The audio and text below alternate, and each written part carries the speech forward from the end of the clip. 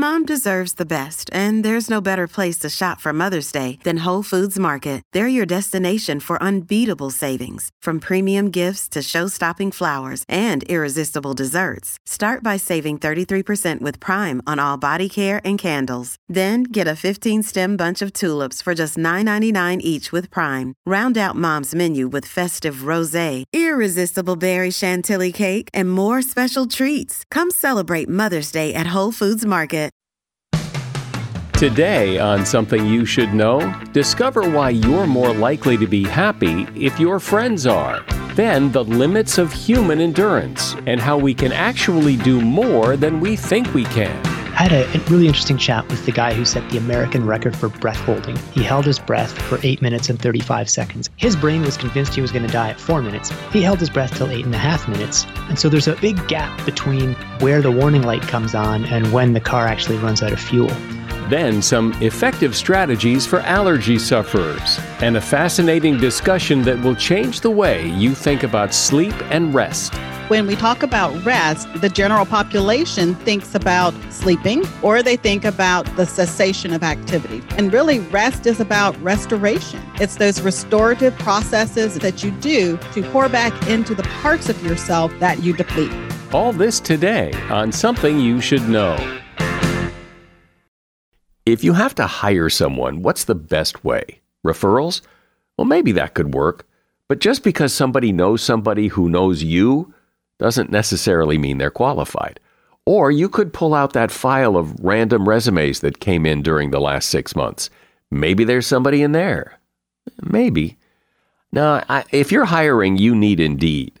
Indeed is your matching and hiring platform with over 350 million global monthly visitors, according to Indeed data, and a matching engine that helps you find quality candidates fast. As a business owner, I've found that hiring the right people, well, there's just nothing more important. Don't leave it to chance or a referral or a random resume. Use Indeed. In the minute I've been talking to you, 23 hires were made on Indeed, according to Indeed data worldwide. Indeed's matching engine is constantly learning from your preferences. So the more you use Indeed, the better it gets. And listeners of this show will get a $75 sponsored job credit to get your jobs more visibility at Indeed.com/something. Just go to Indeed.com/something right now and support this show by saying you heard about Indeed on Something You Should Know. Indeed.com/something. Terms and conditions apply. Need to hire? Oh, you need Indeed. Something you should know. Fascinating intel, the world's top experts, and practical advice you can use in your life. Today, Something You Should Know with Mike Carruthers. Hey there. Welcome to Something You Should Know. We have a lot of interesting topics to cover today, so I want to start with talking about your happiness. Did you know that your odds of being happy increase 15% if your friend is happy, and 10% if their friend is happy, and your odds of being happy increase 6% if your friend's friend is happy? These are the results of a study by Gallup, and here's what else they found. Social circles have a direct impact on your physical health. You're more likely to be healthy if your friends are healthy, and the reverse is also true. If your friends are unhealthy, then you're more likely to be. In fact, there's such a thing as secondhand obesity, and it means that if your friend is obese, it increases your chances of becoming obese by 57%. They also found that a good marriage is good for healing. 42 couples were studied, and it turned out that it took almost twice as long for physical wounds to heal if the couple reported having hostility in their relationship. And the study confirmed that we are social creatures. To be our happiest and at our best, we need 6 hours a day of social time. And that is something you should know. One topic that has always fascinated me is the subject of human endurance, physical and mental. The limits of human endurance are are really nothing short of miraculous, in my opinion. I love those stories of people who really push those limits. And yes, we all have limitations, but if we so desire and are willing to make the effort, it's extraordinary what any person can do beyond what they think are their limits. Someone who's explored this topic thoroughly is Alex Hutchinson. Alex is a columnist for Outside Magazine. He's a two-time finalist in the 1,500 meters at the Canadian Olympic Trials, and he holds a PhD in physics from the University of Cambridge. He's author of the book, Endure: Mind, Body, and the Curiously Elastic Limits of Human Performance. Hey, Alex, welcome to Something You Should Know. Hi, Mike. Thanks for having me. So I know why I like this topic so much, but why do you like this topic so much? Yeah, for me, it comes from my background as a runner. I've been a competitive runner since high school. And so that means you're basically trying to push to your maximum limits in a way that we don't always in regular life. And you're doing that, every Saturday pretty much. And so pretty soon you start to ask, well, what is it that's defining those limits? Yeah, see, that to me is what's so interesting is that, we have limits and we think we know what our limits are. But isn't it interesting how when you have to go further than what you think your limits are, somehow you can, at least in many situations?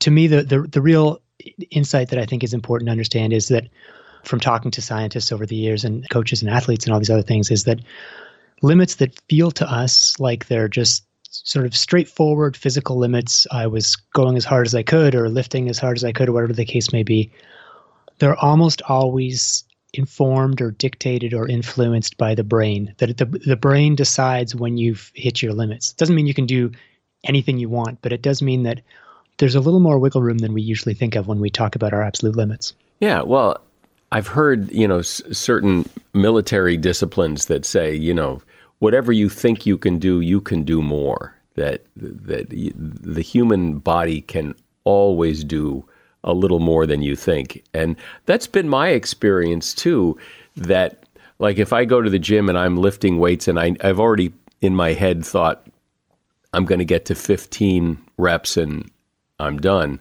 Well, guess how many I do? It's amazing how the body knows what the mind thinks.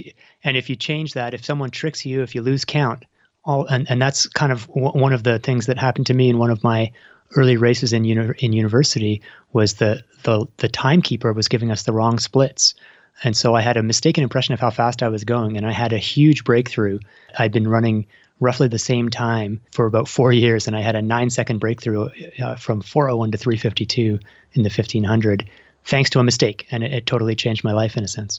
So when you get to your limit, or what you think is your limit, you can't run anymore, you can't study anymore, if it's a mental thing.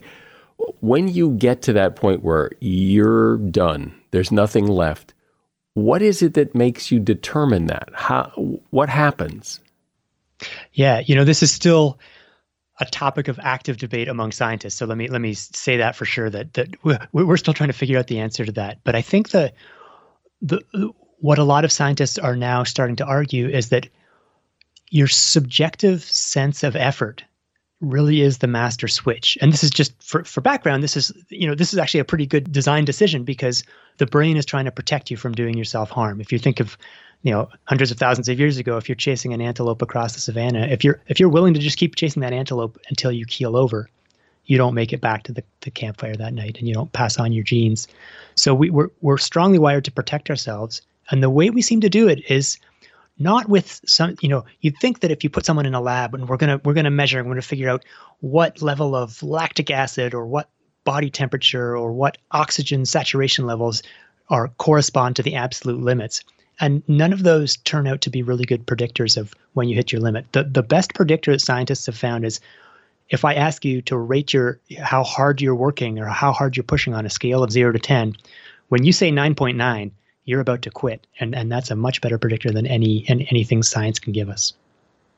And so the people who hit that wall and keep going, what makes them keep going? What separates the people who subjectively think that's it and the other people who subjectively think that's it, but I'm going to keep going? There's a lot of factors. Motivation is obviously one of them. And one of the sort of cliches is if you're out running let's say you're out running a 5K and you think, oh my God, I can't keep going. You ask yourself, well, what would happen if a lion jumped out from behind that tree over there and started chasing me? Yeah, I'd probably be able to sprint. And so you discover that you can do this. And if you expose yourself, and this is what obviously military personnel do. This is the whole, one of the fundamental aspects of military training is put you in a place of discomfort. Don't give you a choice, force you to endure discomfort and force you to discover that, hey, I was at that place where I thought I was going to die. And it turned out I was just out of breath and that I wasn't actually about to die. And so the next time you take out some of that fear, some of that conviction that you've really reached your limits, and you're able to interpret those signals differently. You're able to say, I feel my discomfort. I'm aware that my body is sending me signals that I need to slow down, but I'm not scared of it. And so I know I'm not going to die, so I can keep going for a little bit longer. And why would you want to do that? Well, for what purpose? If you're subjectively telling yourself, and that switch goes off, that this is it, what's the purpose of going any further? In a competitive context or a military context, there's obviously, because you don't want to get shot or because you don't want to win the race. In a broader life perspective, you have to weigh what it is you're trying to achieve and whether it's worth enduring some discomfort. And the body is telling you to stop. What we have to, or the brain, let's say, is telling you to stop. What we have to weigh is it being overly cautious? And one example I would give is I had a really interesting chat with the guy who set the American record for breath holding. He held his breath for 8 minutes and 35 seconds, a guy named Brandon Hendrickson.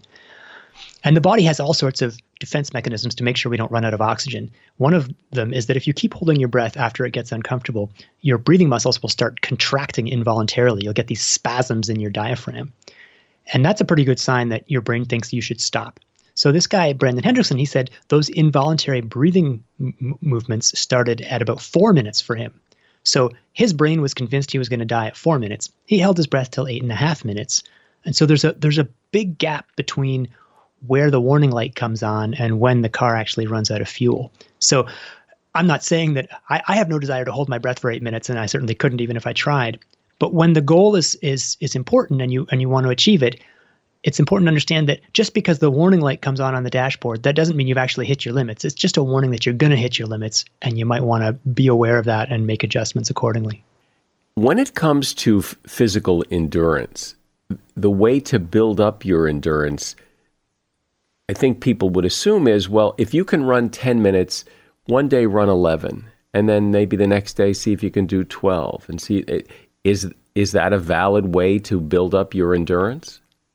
Absolutely. That's a valid way to build up your physical endurance. It's also a valid way to build up your mental endurance. That if you feel like, you're maybe quitting before you really needed to, you don't have to have a sudden conversion or discover the magic secret. You just need to learn to push a little bit harder each time. And there are actually Olympic teams around the world are experimenting these days with what they call brain endurance training. And so you'll see athletes doing physical workouts let's say in the weight room. And then when they're taking a break from lifting weights, they'll rush over to an iPad and do some mentally fatiguing tasks on the iPad during their 3-minute break between sets in the gym. And what they're trying to do is build their ability to keep on pushing, to stay fresh, to stay, motivated and on task, even when they're getting mentally fatigued. We've been talking mostly about physical endurance, but there's also mental endurance. And in fact, mental endurance is part of physical endurance, right? When I think of endurance, I actually think that it's the mental endurance that's more important than the physical endurance. I absolutely think that being physically, fit and healthy is a good thing. And so exercising on a regular basis is important. But in terms of the whole building your endurance, I think there's much greater crossover or much more broadly applicable benefits to learning to endure discomfort. And whether that's sitting through a 2-hour meeting at work, or for students, studying late into the night to prepare for an exam, or sitting on a cross-country plane trip in a cramped seat. We're constantly having to deal with things that are not a barrel of roses. And so having the mental skills to be able to say, I feel uncomfortable right now, but I'm not panicking. It's just, this too will pass and we'll get over it. I think it allows us to enjoy life without getting stressed out by minor inconveniences, and also allows us to maybe, achieve goals outside of the sports sphere by being willing to push through the hard times. We are discussing human endurance and the limits of human endurance with Alex Hutchinson. He's a columnist for Outside Magazine, and he is author of the book Endure: Mind, Body, and Curiously Elastic Limits of Human Performance. A shout out to Claritin for supporting this episode and providing us with samples. You see, for as long as I can remember, I have had to deal with seasonal allergies. Stuffy nose, watery eyes, the whole deal. And the worst for me is it messes up my sleep.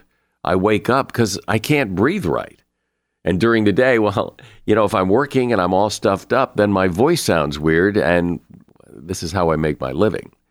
Luckily, for those of us who live with the symptoms of allergies, we can live Claritin Clear with Claritin D. I use it, and if you struggle with allergies, you should too. Designed for serious allergy sufferers, Claritin D has 2 powerful ingredients in just one pill that relieve your allergy symptoms and decongest your nose so you can breathe better. Now, I've been using Claritin D for years because, it takes care of the problem. Ready to live as if you don't have allergies? It's time to live Claritin Clear. Fast and powerful relief is just a quick trip away. Find Claritin D at the pharmacy counter. Ask for Claritin D at your local pharmacy counter. You don't even need a prescription. Go to Claritin.com right now for a discount so you can live Claritin Clear. Use as directed. Hey, it's Ryan Reynolds, and I'm here with Keith, co-star of my upcoming film, If, only in theaters May 17th. Do you want to tell people the big news? All right, I'll do it. Sign up now and you'll get unlimited for $15 a month and 6 months of Paramount Plus Essential Plan on us. MintMobile.com/switch. Upfront payment of $45 equivalent to $15 per month. Unlimited over 40 gigabytes per month. Face lower speeds. Videos at 480p. Active Mint customers by 531.24 get 6 months of Paramount Plus Essential Plan. Auto renews after 6 months. Offer ends May 31st, 2024. Separate Paramount Plus registration required. Terms and conditions apply if rated PG. So, Alex, the discomfort that you feel when you're running a race or doing some sort of exercising or even mentally really straining yourself, you come to the end where you think, I cannot do any more. But unless you're unconscious, you still have to make a decision to stop. So how does that decision get made or get postponed? What are the triggers that make you actually stop or not stop? To me, the most powerful one is paying attention to your self-talk, your internal monologue, because most of us have a fairly negative self-talk. If you were to tap into my brain, halfway through a marathon, you'd hear a lot of stuff like, this is stupid. I hate this. This is so hard. Why did I sign up for this? There's no way I'm going to be able to make it to the finish line at this pace. And this is a very, very common. There have been studies that show that negative self-talk is dominant certainly among marathoners. And that has a real effect, because when we're talking about your subjective perception of effort, it's affected by what you're telling yourself. If you're telling yourself this is super hard, and then you're making a decision on how fast to go based on how hard it feels, you're putting your finger on the scale to make it feel harder, seem harder than it really is. And so there are systematic ways of trying to identify those negative thoughts, and then think of alternatives that you replace them with. And you practice saying to yourself. So when you practice so that when you get to the halfway point of a marathon, you're going to say to yourself, not, this is stupid, I can't keep going. You're going to say, it's tough, but this is how it's supposed to feel. I've trained for this. I can do this, or whatever. It's very personal. People have to find the phrases that work for them. But that's been shown to have a measurable effect on performance. One of the things about physical endurance that really fascinates me is I know I've heard the stories of, and you probably have too, of the 4-minute mile was never going to be broken. Nobody could run a mile in less than 4 minutes. And then when it happened, 1 million people did it. I mean, it was like, isn't that weird that it seems like a stone wall that no one can cross over, and as soon as one person does, it's no big deal for lots of people. And that's amazing. And it goes back to this idea of, how do you know you can run for 11 minutes? Well, yesterday you ran for 10 minutes.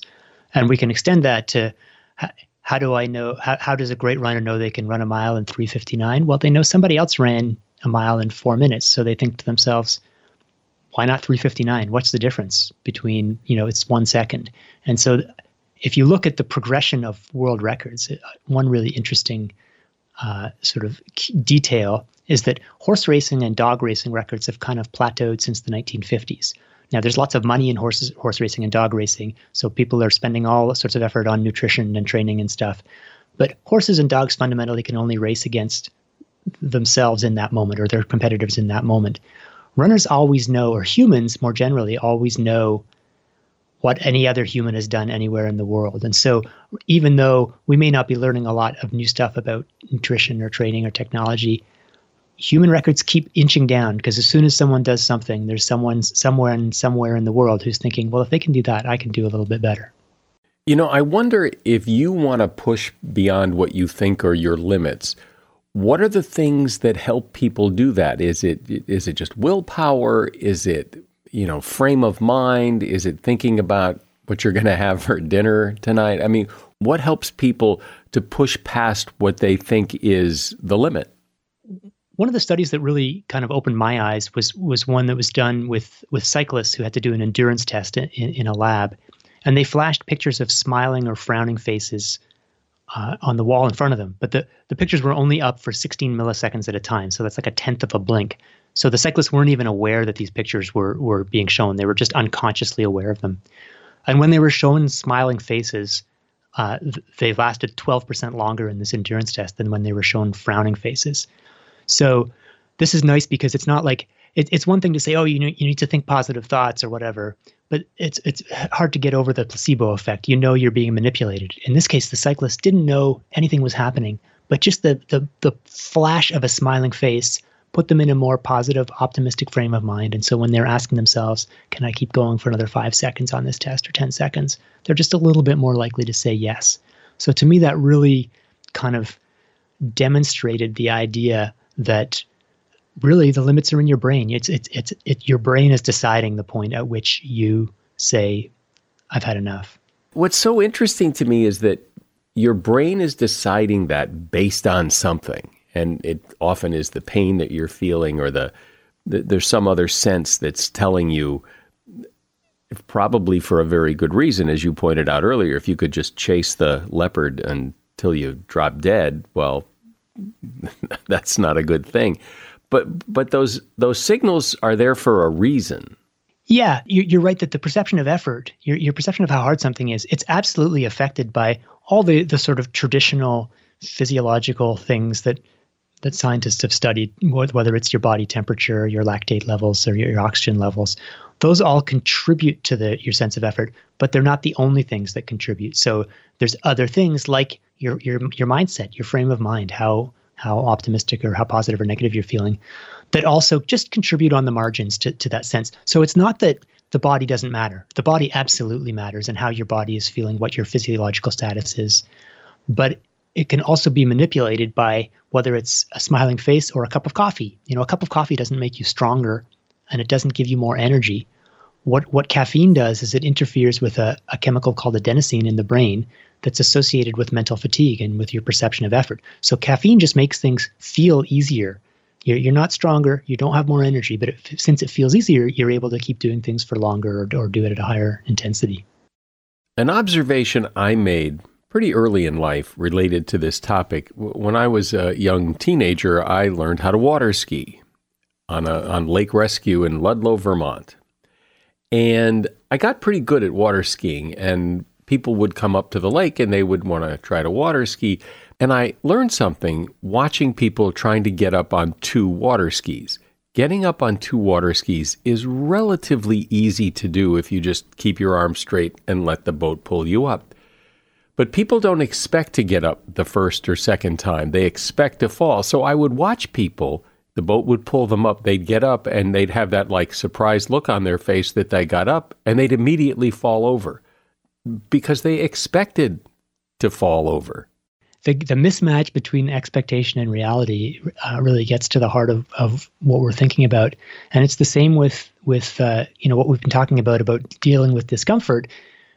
One of the real problems is it's not the discomfort itself. It's did we expect it to feel that way? And so what the experienced athlete is able to do is start running, and it feels hard, and that's exactly how they expected it. There's no surprise. They don't slow down because it feels exactly how they knew it was going to feel because they've done it so many times before. And what the inexperienced athlete experiences is something they weren't expecting, and that throws them off in the same way that suddenly finding, oh my God, I'm standing up on the water skis. The surprise or the gap between expectation and reality, I think, is something that we all struggle with. Well, it's so interesting, and you've really confirmed it in our discussion here, that humans' abilities far exceed what they think their abilities are in so many areas, physical and mental. And I guess that those warning signs are, serve a purpose so we don't kill ourselves. But it is so interesting that we can do more if we just try. Like you said, it's perfectly logical. In 99% of the situations in our lives, we should be very happy that that kind of warning system exists and it keeps us safe. But maybe there's 1% of the time when we want to push a little harder or keep going despite the warning signals. And it's nice to know that there is some wiggle room. If you're motivated and if you're willing to put up with a little discomfort, you can generally find a little bit more in the tank.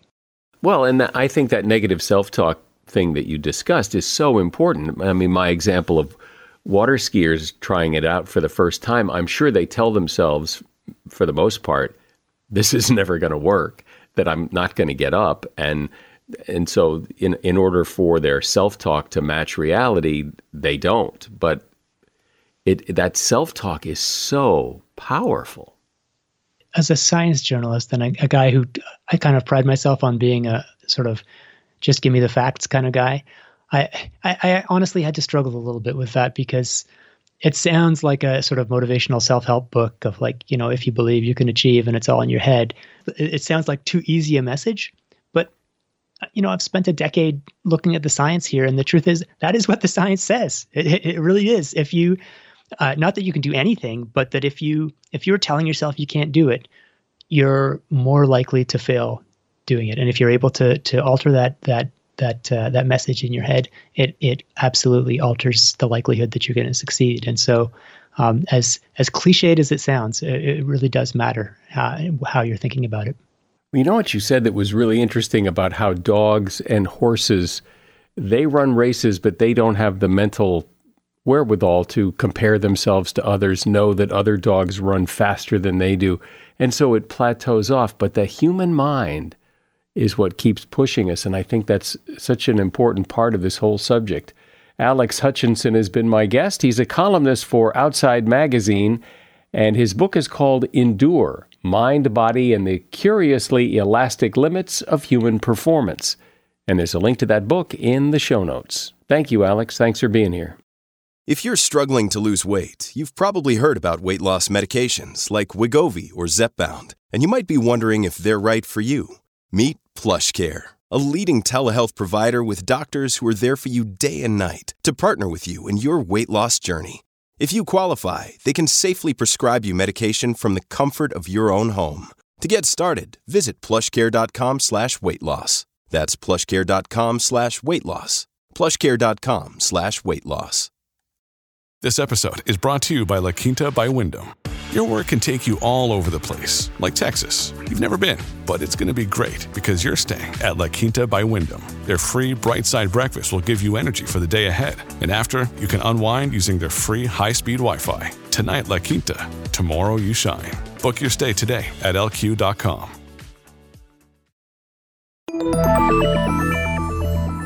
Have you ever wondered why it is that you can feel tired even though you know you've had enough sleep? Or why you feel tired after talking to certain people, because those people just seem to drain you and make you feel exhausted?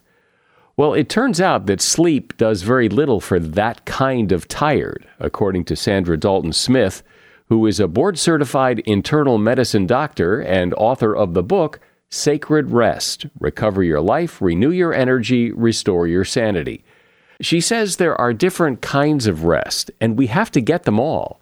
Rest is so much more than sleeping or not doing something, as she's about to explain. Hi, Doctor. Welcome.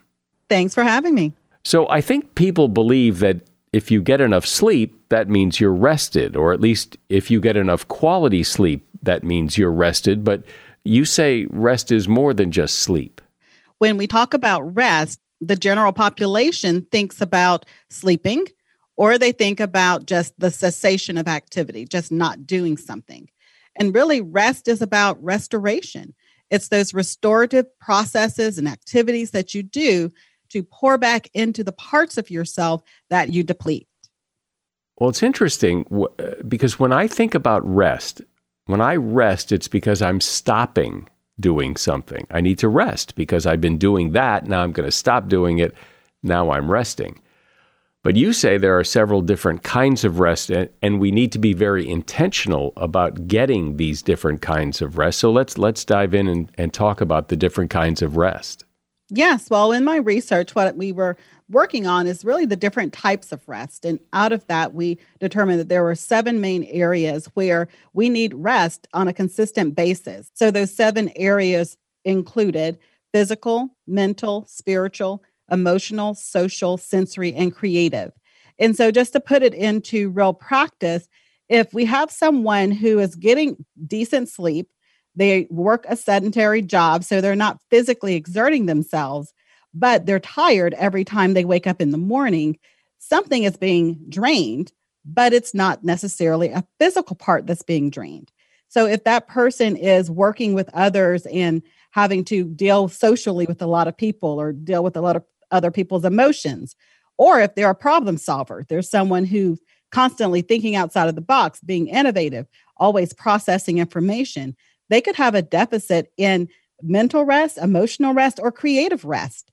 So sleeping alone is not going to restore you in those areas. You have to get rest specific to the area of where you're having the deficit. Well, as I said in the introduction, I find it interesting how some people can be so draining that having conversations with certain people they're just exhausting. Yeah. So specifically, and what you're describing, I sum that up under the social rest aspect for the most part. Social rest is the rest we experience when we are around people that are life-giving, that are positive. The problem is most of the people we spend our time with are people who need things from us, who have demands upon us. So our clients, honestly, our families, your spouse, your kids, they all need things from you. So they're pulling from you socially. So we have to be aware who are the people in our lives who don't need anything from us, because most adults don't spend time with those people. It's the ones who are always putting demands on you, who are going to be the loudest, who are going to be forcing themselves upon your schedule. We have to make sure that we're actually allowing some time for those people who restore us. And we need times when we can let down our guards and be more emotionally open. So can you talk about the different kinds of deficits that we have and the remedies? Because I imagine that it's not all the same. When you're socially exhausted, it's different than when you're physically exhausted. So the remedy is probably different as well. Absolutely. So I'll just kind of quickly run through each just to give a glimpse of what it can look like. So physical rest, we look at that primarily with sleeping, but physical rest includes both an active and a passive component. So the passive part of physical rest is sleeping and napping. The active part of those things we do that restore our circulation, that help our muscles be less tight and less tense. So that includes things like stretching or yoga. Then we have mental rest. Mental rest deals with clearing out our mental space, not having so many, I call them tabs in our brain open. If we look at our computer screens, most of us have multiple tabs open at any given time. Our head space looks very similar. Our multitasking lifestyle kind of creates a mental space that has all these tabs open at the same time. And we have to learn, how do we focus our attention? How do we calm all of the noise that's in our head space? Otherwise, you may find yourself laying down at night to go to sleep. You're tired. You want your brain to turn off, but it's got too many tabs that are open. And you're just going to sit there and ruminate over your to-do list or conversations you had. And you have to have a process of how to clear out that mental space. And that process looks like what? Well, one tactic that some people find a lot of benefit from can be something called brain dumping. So rather than allow those thoughts just to ruminate in your mental space, if you write it down on something concrete, it allows the brain to release it. So it doesn't feel like it has to be responsible for holding on to that information. Okay, what else? The other type of rest is spiritual rest. Spiritual rest is different for each person, but at the core of it, it's basically this feeling of connectivity with others and as connected with something bigger than yourself, a level of belonging and acceptance. Emotional rest is one that most people are not getting enough of. There should be some people in your life, or at least one person in your life, where you feel the liberty to just be authentic, where you're not putting makeup on your emotions. You're not trying to make how you're feeling easy for other people to digest. And that person could be a therapist. It could be a coach, a counselor, a mentor. It could be a trusted family member or friend. But we all need someone where we're able to let our guard down and be just very truthful about what we're feeling and experiencing. Another type of rest is really sensory. I think it's the one that sometimes we aren't aware of how it's affecting us. Sensory rest is basically downgrading the level of sensory input that we're experiencing. So just being aware of how much sensory input is involved within your day, the lights, the sounds, the number of hours on your gadgets, because excessive sensory input leads to sensory overload, which leads to agitation for most people. It's the same thing that happens to a 2-year-old when they are at their birthday party. They're great when it starts. 2 hours in, they're screaming their head off. Nobody did anything to them. They've just become sensory overloaded. Well, the same thing happens after you spend hours on, let's say, Zoom doing meetings, or you spend hours on your computer doing something, or if you're getting excessive numbers of notifications on your phone, you can find that you start getting more agitated as the day progresses, and you may not really be aware why, or you're more anxious. You have a tendency to be a little bit more on edge. And so some simple ways to downgrade that would be looking at the number of notifications you're getting. Doesn't mean you have to turn off your social media forever, but you can take back over control over when you engage with it. So here's a question I've always wondered about, and that is, so I could be like feeling really wiped out, and I don't normally go through the list of different kinds of tired and deficits that you have, but the feeling of just feeling like, oh my God, and then I go exercise, and which is the opposite of rest, and I feel great. Yes, but what is being restored? I love that question, because I have a lot of runners who say, is running rest for me? Running in itself is a physical activity. The physical part of you is not resting. But what I find is with a lot of runners, they get significant amounts of mental rest during that time because their focus is not on their brain noise, but on their breathing. Or they're running outside. And if there's someone who uses a lot of creative energy in their work, whether they are someone who's problem solving or there's someone who's having to be innovative and think outside of the box, being outside helps with creative rest. Creative rest is the rest we experience when we allow ourselves to appreciate beauty in whatever form that is. So that could be natural beauty, like looking at the mountains or the flowers or the trees or the ocean, or it can be man-made beauty, like looking at artwork or listening to music. And so, yes, you can be physically active in one of these areas and still be getting rest in another area. Because what I find is those people who are getting rest while running are not physically active in their day-to-day job. That's not what's getting exhausted. What's getting exhausted is their brain. And so are there things you can do in more of a preventative way that if you did this differently, you wouldn't get so tired? Or must you just get tired and then restore? No, it's really best if you take a look at your day. Do an assessment of what your day looks like. And for some people, it's very hard for them to determine where they're getting deficient in their rest. That's where restquiz.com came from. I had so many clients and patients who would say, I'm tired all the time and I just can't seem to figure out which of the 7 I'm most efficient in. So they take the free assessment and determine where they're most efficient. Then they can look at their day and determine where am I pouring out in this area to become deficient. Then you can do some small things and inject some small tactics in the middle of your day to help reverse that. Well, that is such a common complaint that people have that, I sleep all night and I wake up exhausted. I don't feel rested. And, I've had that plenty of times. And I just figure, well, when you first wake up, you're tired because you've been asleep for 8 hours and that eventually you'll wake up. And so should you wake up and feel fabulous, or should you wake up and feel a little tired in the first few minutes until you actually really wake up? Well, the first few minutes you hop up, your body's circadian rhythm has to catch up with you. So what I usually say is once you are 30 minutes into your day, if you're already feeling like, where's the mega cup of coffee? I need that to jolt my energy up. Then something else is fatigued in your life other than just sleep.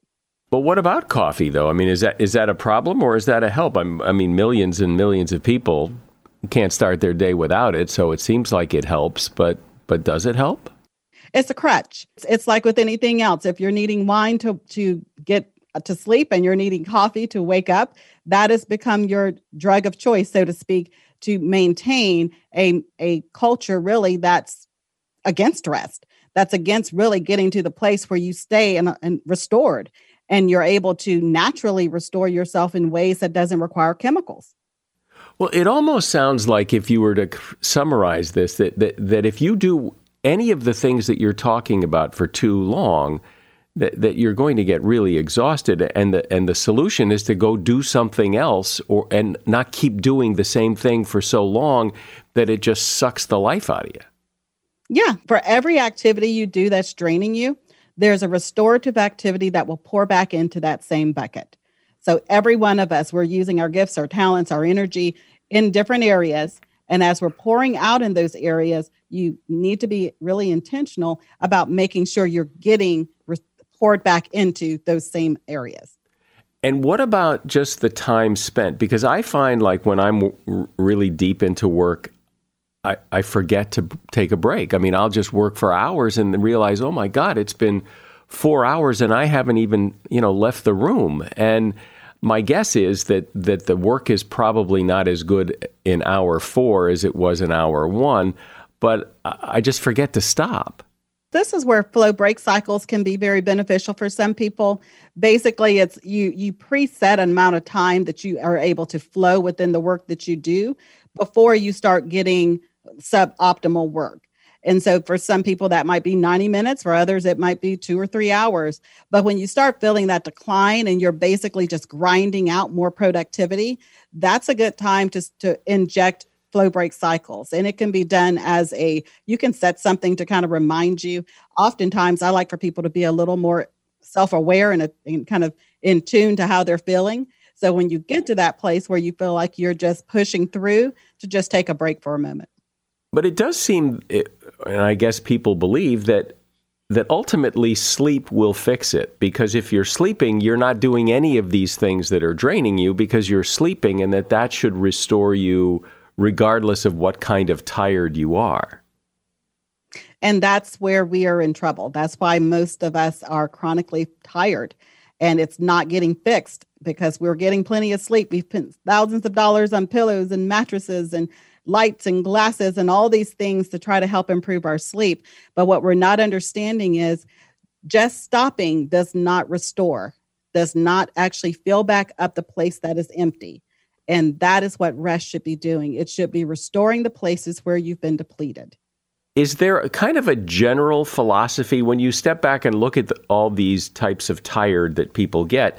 Is there kind of are we just moving too fast through our lives that's what's causing this? Is this like a recent problem, or did people 500 years ago have the same problem? I think the main issue we're seeing now is that we have a burnout culture. We're aware of that. We are aware that our lifestyles lend itself towards burnout.